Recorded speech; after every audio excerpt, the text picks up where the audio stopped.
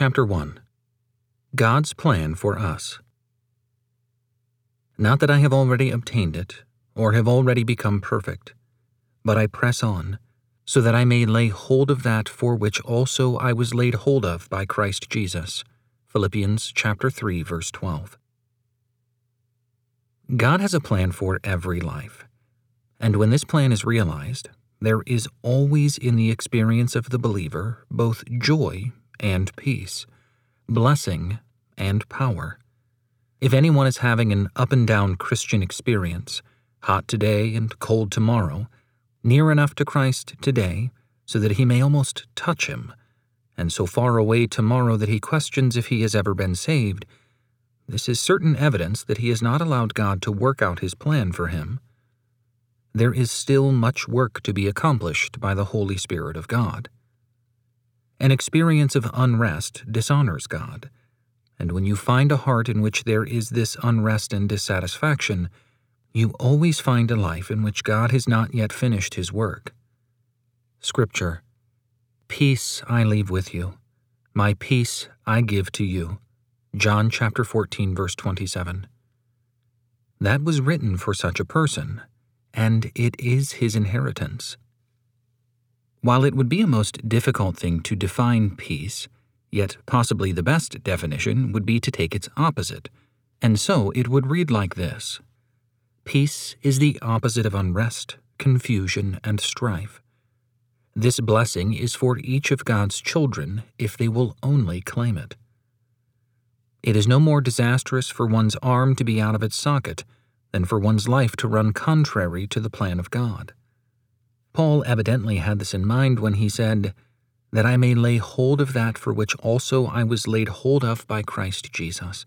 Philippians chapter 3, verse 12.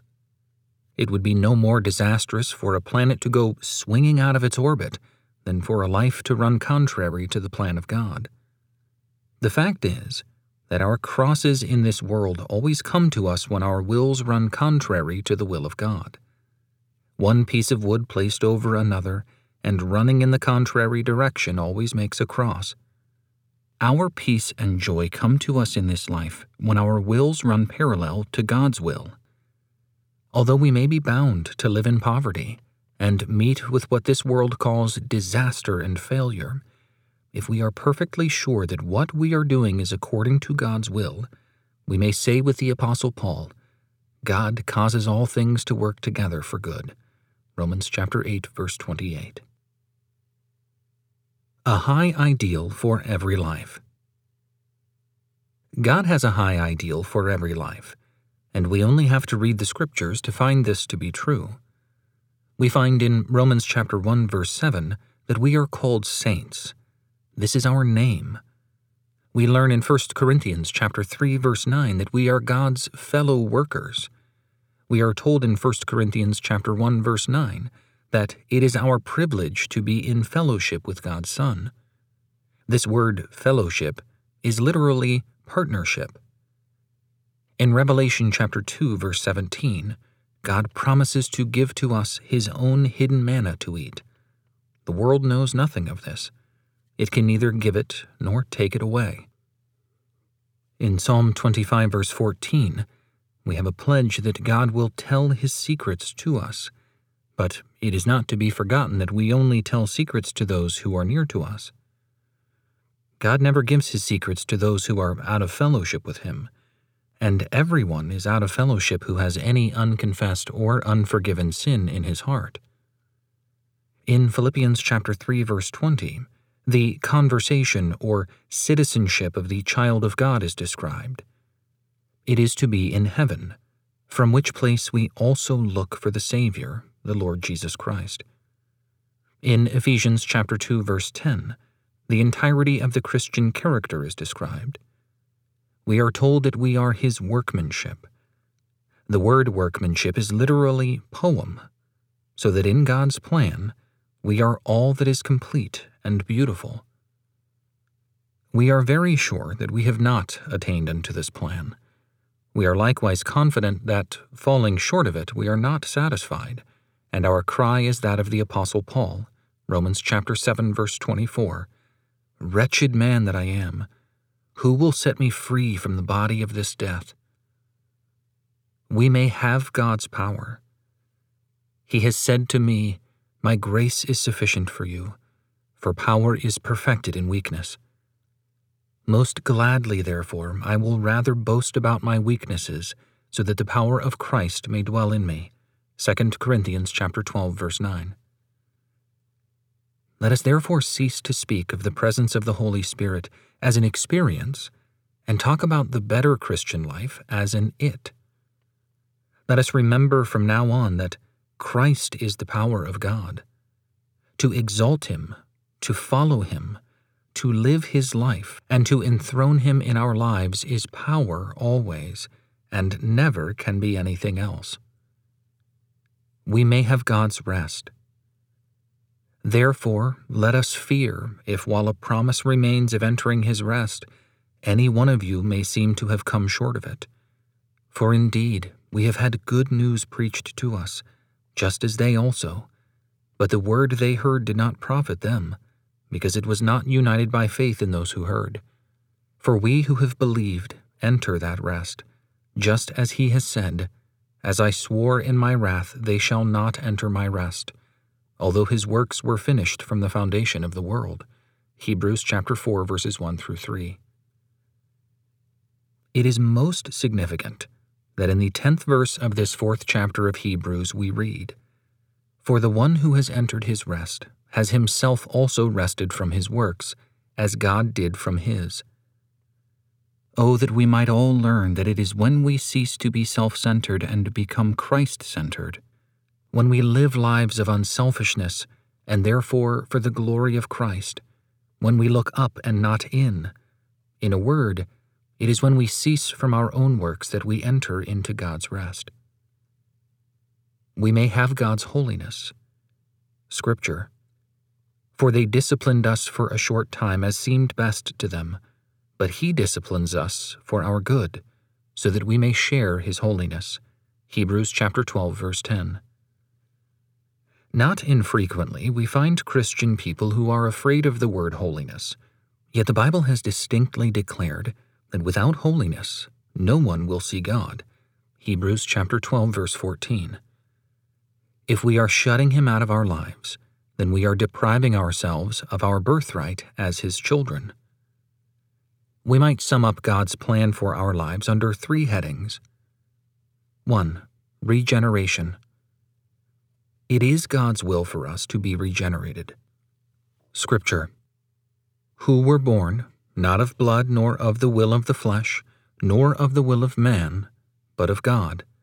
And the Word became flesh and dwelt among us, and we saw His glory, glory as of the only begotten from the Father, full of grace and truth." John chapter 1, verses 13 through 14. Regeneration is not a working over of the old nature, for that which is born of the flesh is flesh, John chapter 3, verse 6, and it can never be anything else. It may be educated flesh or cultured flesh, but it is still flesh, and it is displeasing to God. It does not come as the result of reformation, for while reformation may touch a person's present and possibly his future, it has nothing to do with his past sins, which are like the sands of the sea in number. One's surroundings has nothing to do with our passing from death unto life. If our surroundings could save the soul or keep it, Adam would never have fallen, for he lived in paradise. Lot would have been a model citizen, for he lived in the fairest city of the then-known world. Regeneration is God's breathing into man His own life. It is literally being born from above. 2. Sanctification. It is God's will for us to be sanctified. Scripture, "For this is the will of God, your sanctification." 1 Thessalonians chapter 4, verse 3. Some people feel very opposed to the idea of sanctification, but it is in God's Word, and it would be good for us to study it and realize it in our experience. To be sanctified is to be separated, and it is certainly the plan of God for His people to be a separated people. While they are in the world, they are to be in no sense of the world. John chapter 17, verses 14 through 16. They are commanded not even to touch that which is unclean. Leviticus chapter 7, verse 21, 2 Corinthians chapter 6, verse 17. And all the old law respecting the Nazirite is a law for the Christian, except that in the New Testament times that law has been intensified by the touch of the living and risen Christ. If your life is not sanctified, you will live contrary to the will of God. 3. Glorification. It is God's will for us to be ultimately glorified. Scripture: The God of all grace, who called you to His eternal glory in Christ, will Himself perfect, confirm, strengthen, and establish you. 1 Peter chapter 5, verse 10. Father, I desire that they also, whom you have given me, be with me where I am, so that they may see my glory which you have given me. John chapter 17, verse 24. It is a good thing to turn again and again in this way to the Scriptures, in order to find what the plan is that God has marked out for us, and then to check our lives according to this plan, to see wherein we have followed it, or have failed. If the failure has been severe, it is not necessary for us to go in mourning all day long, for just as a mother forgives the weakness of her child and forgets the many shortcomings, so God has promised again and again in His Word to blot out all our transgressions and to remember them no more against us forever. For example, Isaiah chapter 43, verse 25. It is not therefore a question as to whether we can keep from sinning ourselves, for we know that we cannot. But it is entirely a question as to whether Christ can keep us if we will only allow Him to do so. I am certain that one could walk from one corner of the street to the other with Christ so constantly before him that, in his own judgment at least, he would be overcoming sin during the duration of that short walk. I am perfectly convinced that he could increase his journey by many miles and still be more than a conqueror.